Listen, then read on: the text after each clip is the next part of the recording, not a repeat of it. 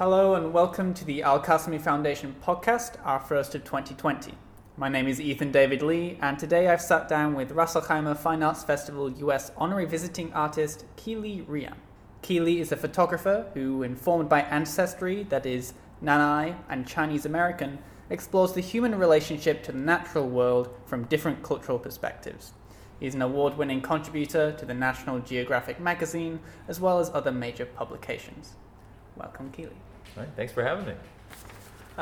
First of all, can you start by telling us a little bit about who you are and what your work is? Oh, it's a small, light question. Just a small one. I am a photographer, and I work primarily on issues of indigenous communities, and I primarily work in the circumpolar Arctic, so I work in a lot of cold places. Yeah, so what's your background? I'm Nanai, which is Siberian native, as well as Chinese American. So to a large degree, I am very American, but I'm what you call a third culture kid. So having been raised and born in cultures that are different than that of my parents, and also spent a lot of time in multiple cultures. I'm at home everywhere, but also never at home totally in any single place. The places I feel the most comfortable are often northern indigenous communities. What is it about those communities that makes you feel really comfortable with them? Well, I think a big part of it is that there's this deep connection to the land in those places, and I really love how people connect with both the land and the sea. So there, traditional communities often have this sort of connection to the land in a way that's very much deeper and more interesting than that's kind of superficial connection to the land that you get. You can say, for example, that a hiker in any place has a connection to the land. That's definitely true, and for a lot of city dwellers, someone who goes hiking a lot can know a lot about the natural world. But someone who comes from a culture that has had thousands of years in one place, that knows that one place very well, is a much deeper connection to that place than someone who's just learned it, from within a single generation. So it's a really big difference. Thank you. And how did you end up coming to photograph these communities? I think really I just end up being very passionate about just wanting to go and be a part of the communities, to experience and to find out what's going on. I'm very fascinated by a lot of the cultural revival in traditional communities, of people bringing back stuff like traditional boat building, hunting and fishing, medicinal plants, and how communities come together around living close to the land, and all of that kind of stuff. It's of great fascination to me and interest, because I think, when I look around at the rest of the world, I can see that the further that we get away from our connection to the natural world, the weirder a lot of our human problems are. What is it about photography specifically as a medium of art that attracted you to telling the stories of the Arctic specifically through that artistic discipline? I would say that photography has an instant gratification that is hard to get with other mediums, but real, and the longer that I do it, the more that I understand that photography is not about it's not actually about that at all. It's not about the moment that you click the shutter, because it's really about the days, months, years that you work on leading up to the moment that you click the shutter. All the background research that you do, all the time you spend building the trust with people, all of the understanding of light and color that come into play, and oftentimes the days and weeks you've spent waiting for a picture to come together before you press the shutter. So it is actually a lot more like a painting than I had originally understood when I first got into photography.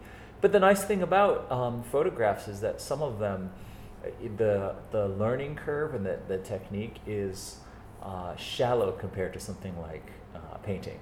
And so for a painter to be good, to master the technique takes years and years of hard work.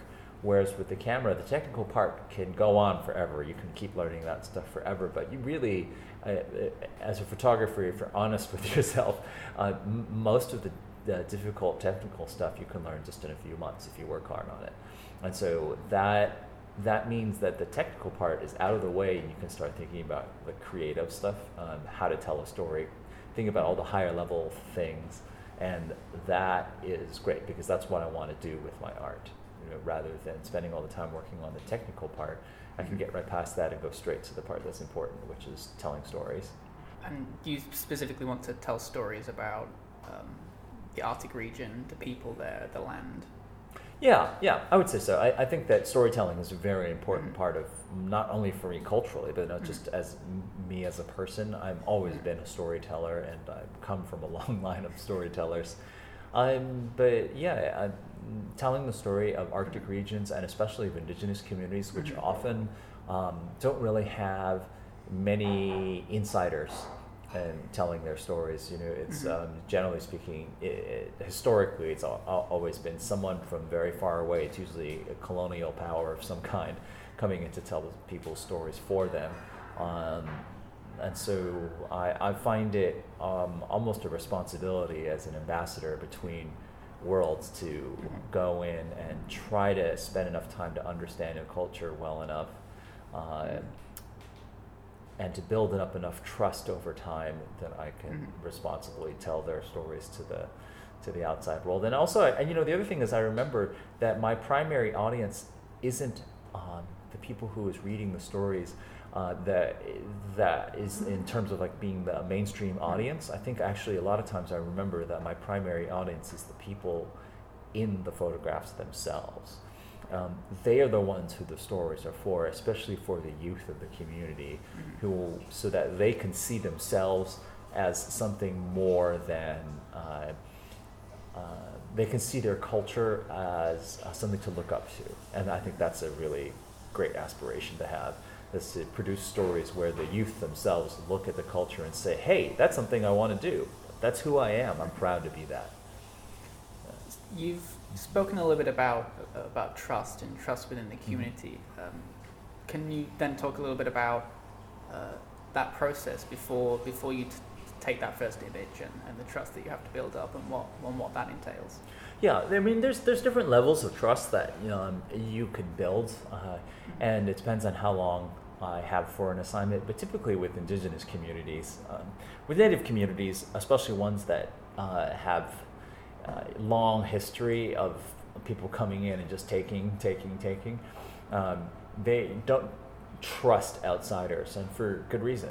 So with those kinds of stories, I spend a lot of time. A lot of times I will spend days or a week before of spending that time getting to know people before I'll even pull out a camera. A lot of times I just hang out with the kids. I go and butcher a seal, because people need help. Chop wood or whatever it is that helps people with the day-to-day chores of life. I just participate and be a part of everyone's lives. I don't want to just stand around and watch what's going on, but I wanted to participate. And then pretty soon, the trust building just happens because eventually people realize, you're not just here to take something, but you're here giving who you are to, you're participating, and that becomes a really important part of it. And of course, by treating the places that I go as a place where I'm trying to fit in, I eventually do fit in. I eventually, not all the way, but I fit in a lot more. Eventually, when my story is done, those people are friends, they're family to me, and so that becomes a really important thing. Can you talk a little bit about the relationship you have with the communities you've photographed? Are there any specific communities which you remember more than others, and why? Yeah, I'd say that I remember all of the communities well, but there are some of which I feel closer than others. Certainly, the longest term project I've ever worked on is a story called People of the Whale about the Iñupiaq of North Alaska. And I spent just so much time there, 8 months over 4 years, working on that story. So I got to know everyone quite well, and they're all people who I consider to be friends. I still talk with them on Facebook, and when it's the kids' birthdays, I send up presents and stuff like that. So I think that community is extra special to me because of how deeply involved I am in people's lives and the sort of ongoing drama that's going on in this, that you get in a small village in rural Alaska, that I kind of know what's going on in that drama all the time. It's nice to be a part of it. I love knowing that. I feel like I'm still connected even when I'm not there. When you're going into these communities as an artist, how does that affect the way that you might see things or experience things or interact with the community? Well, you always bring in your biases, no matter what it is. Even if you're covering your own community, the people that you grew up with, even if you're doing a story on your own family, you're always going to come in with your own biases. And so it's important to understand what your biases are. The more aware of it, the better. And then also, I think it's also important to just do a lot of research about the place that you're going to. And the more that you talk to people on the ground and get to know them, then the more that you understand about what's going on. So it helps to have a lot of experience in a particular set of cultural circumstances, like Arctic communities by and large are similar in a lot of ways, but I would never I've never assumed that that an indigenous community, say of Alaska, is similar to indigenous community for West Africa. They're so different in those ways. But an Alaskan community is quite similar to a Greenlandic community. Culturally, they're quite similar, and so I can use a lot of the same rules that I've learned, or a lot of the same lessons I've learned from one place and use them in another place. But it's good to always be just open-minded and understand that we don't know anything, really, that things are always different wherever you go. And should be paying attention to what's new, what's different, and where my blind spots are. I do think that the research gives you some really helpful things, though. In at the very least, what you learn is what not to do, the really important big taboos and things that are sacred that you don't want to do. For example, it's really common for Western journalists to go into a community and try to do something like photograph a ceremony. And that's not something that native peoples of North America really look well upon.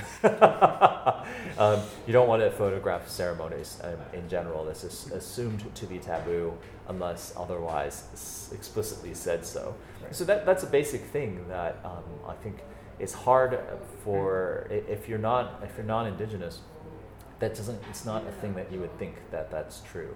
It's non-intuitive. But doing a little bit of research and having experience in the field, then you start to understand that that's a rule that you need to abide by. So this leads me into a question about ethics. And when you're an outsider coming into a story that is not directly your own, and even if it is directly your own, can you talk a little bit about ethics surrounding? Yeah, sure. I mean, I guess I would say that this isn't even necessarily a question of ethics, really. It's more a question of having enough perspectives out there. So one of the problems with outsider perspectives is not that they're inherently wrong, but it's just that it's all we get oftentimes.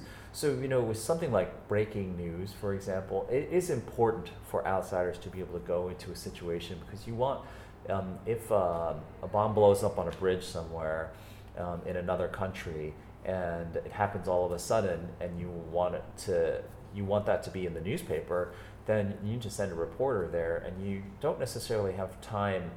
You need a skilled journalist to go and cover that story. skilled photographer to go in and take the pictures. And they don't necessarily need to be deeply involved in the community and the place to really understand what's going on. So that outsider viewpoint is totally fine. But what's happened over time with inside of journalism is that there is only outsider perspectives. It's rare to get insider perspectives, and so it's heavily skewed because we're always interpreting you're always interpreting with your own biases. And so when you send Western journalists to non-Western countries or to non-Western cultures, then you end up with all of these biases showing up all the time. So you never are able to see past the biases because you don't know what it's like to have someone who's insider actually reporting on it. So nowadays, journalism has shifted a lot, and so we are starting to see a lot more insider perspectives. People are hiring staff that are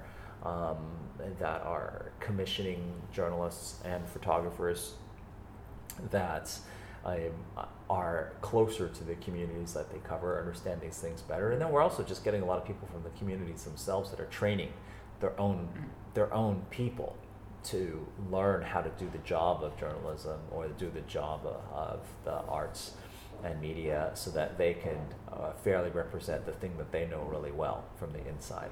So we're getting a lot more insider perspectives, and it just gives us a richer, more nuanced view, a better understanding of what is going on in the world, instead of just getting one side.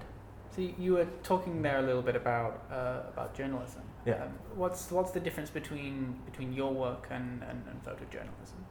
Yeah, well, I would say that I would say that my work is documentary photography, which is it's just very subtly different than photojournalism. Photojournalism tends to be stuff that is breaking news or stuff that's happening, and we need to report on it right now. Something that's happening that's very current events. So if a war breaks out, then you want to know what's happening day by day, blow by blow. Then that's what a job of a photojournalist is, to cover what's happening day to day. The documentary photographers tend to look at things in the long term. You're looking at stories over a long period of time. We're looking for stuff that is more timeless and gives us a deeper, richer understanding of something, rather than just like single events or one-off events that are happening all of a sudden. So I think a documentary in general is just one of those things that really helps us to understand a lot more. Like, for example, I think Western countries view the Middle East as this place that's kind of always caught in turmoil. There's always a lot of they think of it as like there's always war going on over here, or there's always strife, or think of Africa as a place where there's a bunch of people that are starving all the time, which is not true at all. But the reason we Western countries have that idea is because people are getting their news just through breaking news, and breaking news is all about covering the noteworthy things that are happening, events that are happening, and so there's a real bias towards negativity, things that are happening that are noteworthy because, if someone dies, it's noteworthy. But documentary is all about looking at stuff that is more timeless. It's like what's happening in the everyday lives of everyday people is a common subject for documentary photographers. So we want to be able to show the world as it exists, like with a specific theme across the board. We want to look at what life is like from the viewpoint of, say, like a kid, or we want to. We're looking at stuff that is hopefully much deeper rather than single points in time. We're looking at things that have a real sense of continuity to them. What is it about a story that either attracts you to it or makes you realize that is the story that you want to tell, that you think that needs to be told? It's really hard to know, actually. I think it's really hard to know what is the thing that's going to be attractive. But I do find that oftentimes I go into a story with a certain idea from the research, but I keep myself open to what's actually going to happen, what's really there. And a lot of times what's really happening is much more interesting than the idea that I came up with to begin with. So then I get fascinated by it, and I'm often pulled in. But it's really hard to say what it is that is happening, what kinds of themes or ideas are happening that will thread themselves into a story that I get excited about. Because I'm just a person with all kinds of strange inclinations towards things. Like my specific set of things that I'm really interested in is just who I am as a person. So they can be strange and idiosyncratic. Like I find things related to traditional hunting and gathering really exciting and interesting. Whereas I find I find stories about urban living to be not very exciting. So I'm drawn to certain things, and other people will be drawn to other things, and so it's hopefully it's through a whole bunch of us that we get a better picture of what's going on. Mm-hmm. I'm not going to cover everything. I'm just drawn to the things that I really love, and I don't even know what those are a lot of times until I'm seeing them. Mm-hmm. Yeah. So as these stories are unfolding in your up in the Arctic, what does a typical assignment look like, or an example if there isn't a typical? Oh, sure, yeah. You're right. There isn't exactly a typical story. Mm-hmm. There isn't exactly a typical story, but they run the gamut from stuff that is more newsworthy and more like current events to things that are a bit timeless and something that's more human interest. Like I did a story for Vogue on women who run the Iditarod dog sled race across Alaska. So that's 1,000 miles of running dogs from one side of Alaska to the other side of Alaska, and it's a very old race. And nowadays, women are taking up a higher and higher percentage. It's about a third of the mushers are women now. Mm-hmm. So it was really interesting to go and spend time. I spent about 2.5 weeks working on this story for Vogue, following women mushers as they were training and preparing for the Iditarod and their relationship with the dogs. And so it was really cool and pretty amazing. And the challenges turned out to be not what I expected. The main challenge wasn't figuring out the women's relationships to the dogs at all, or not really about the gender issues were much less significant than I thought. The main issues that I was struggling with was with the weather and climate change, actually, because while I was there, even though it was February in Alaska, which is definitely deep winter still, the weather was so warm that there was no snow on the ground in many places, and the dogs could only be run at night because they would overheat if they were running during the day. So that was a big challenge, and interesting to think about. But yeah, like the assignments are typically something that I pitch. So especially in the world that I'm involved in, which is mainly stories about the North or stories about indigenous communities, typically my editors don't know a lot about this section of the world, and also specifically about what's going on inside of the indigenous world. It's it's so much more insular that they count on people like me who know a lot about our specific subjects, our specific worlds, to come up with the ideas, so that, and then they'll look at them and say, okay, this is a great idea, or it's not a great idea, that people will like this, or there's a great story here visually, like the photographs will be really compelling, and so then we go back and forth and refine that story until we figure out whether there's something that'll work or not. So most of my stories are typically that way.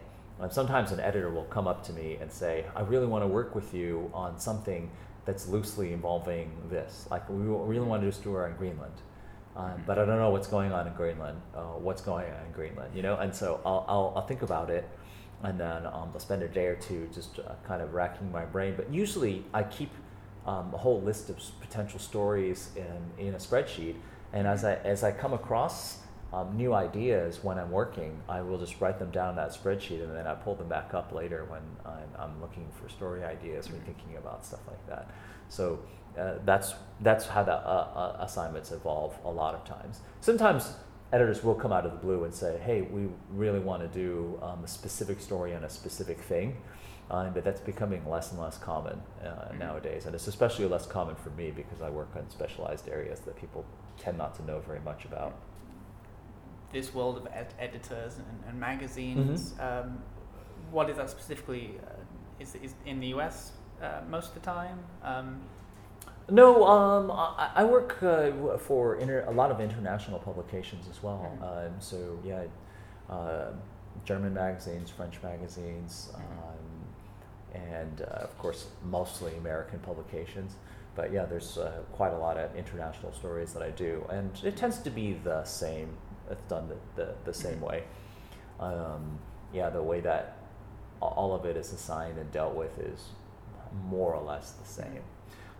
What I don't see though is I don't tend to get assignments from some sections of the world. Like in Asia, I don't get any assignments from Asian magazines, even though they will license stories that I've already shot. So if I've already photographed something, then it's common for them to buy a story that I've already done, and then we'll work together on editing it.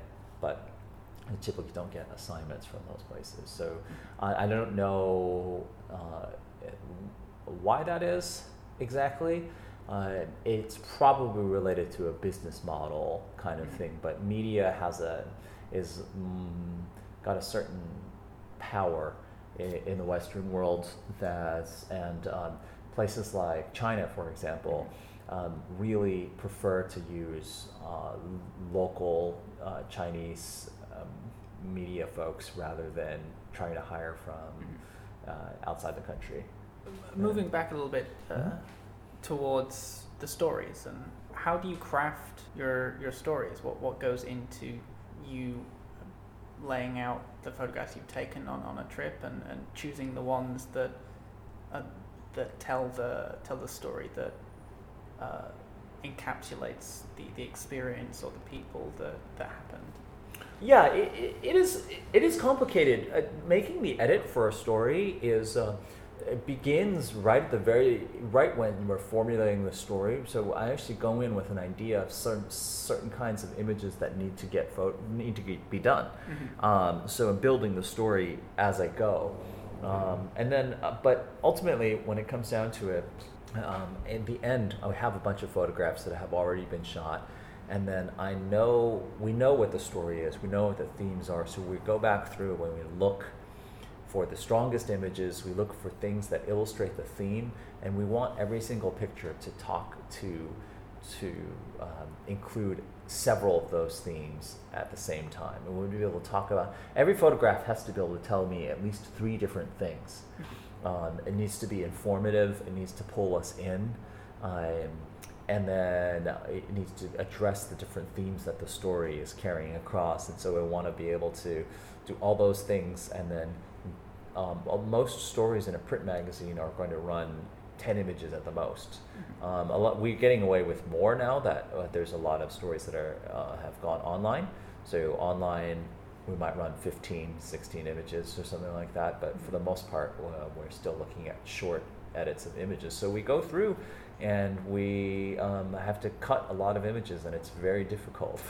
But it's nice too. It makes you really good at seeing how to get a story across with the least number of images, how to make the photographs themselves better and tell you more in less space. For sure. I learned a lot from my editors because they're very, very good. They've seen all the best work that's out there, and they really ask you to go out and produce stuff with no excuses. As a final question, we're in Ras Al Khaimah. What have you learned from Ras Al Khaimah?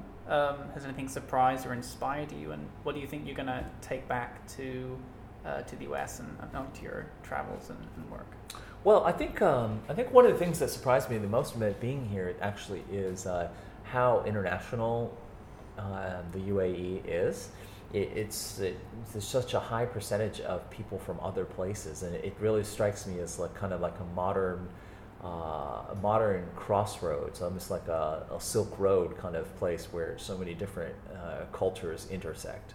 And I find that to be really fascinating, that this place has built it up in this way that's so intentional and very interesting to see how it all plays out. I think one of the things that's most interesting to me also is just seeing how much incredible tolerance there is for all of these different cultures coming together and working together in this way that really works. Whereas most of the places that I've gone and been and seen, there's a really strong tension between people who consider themselves of that place and then other people who are considered the immigrants, people who are coming in from the outside.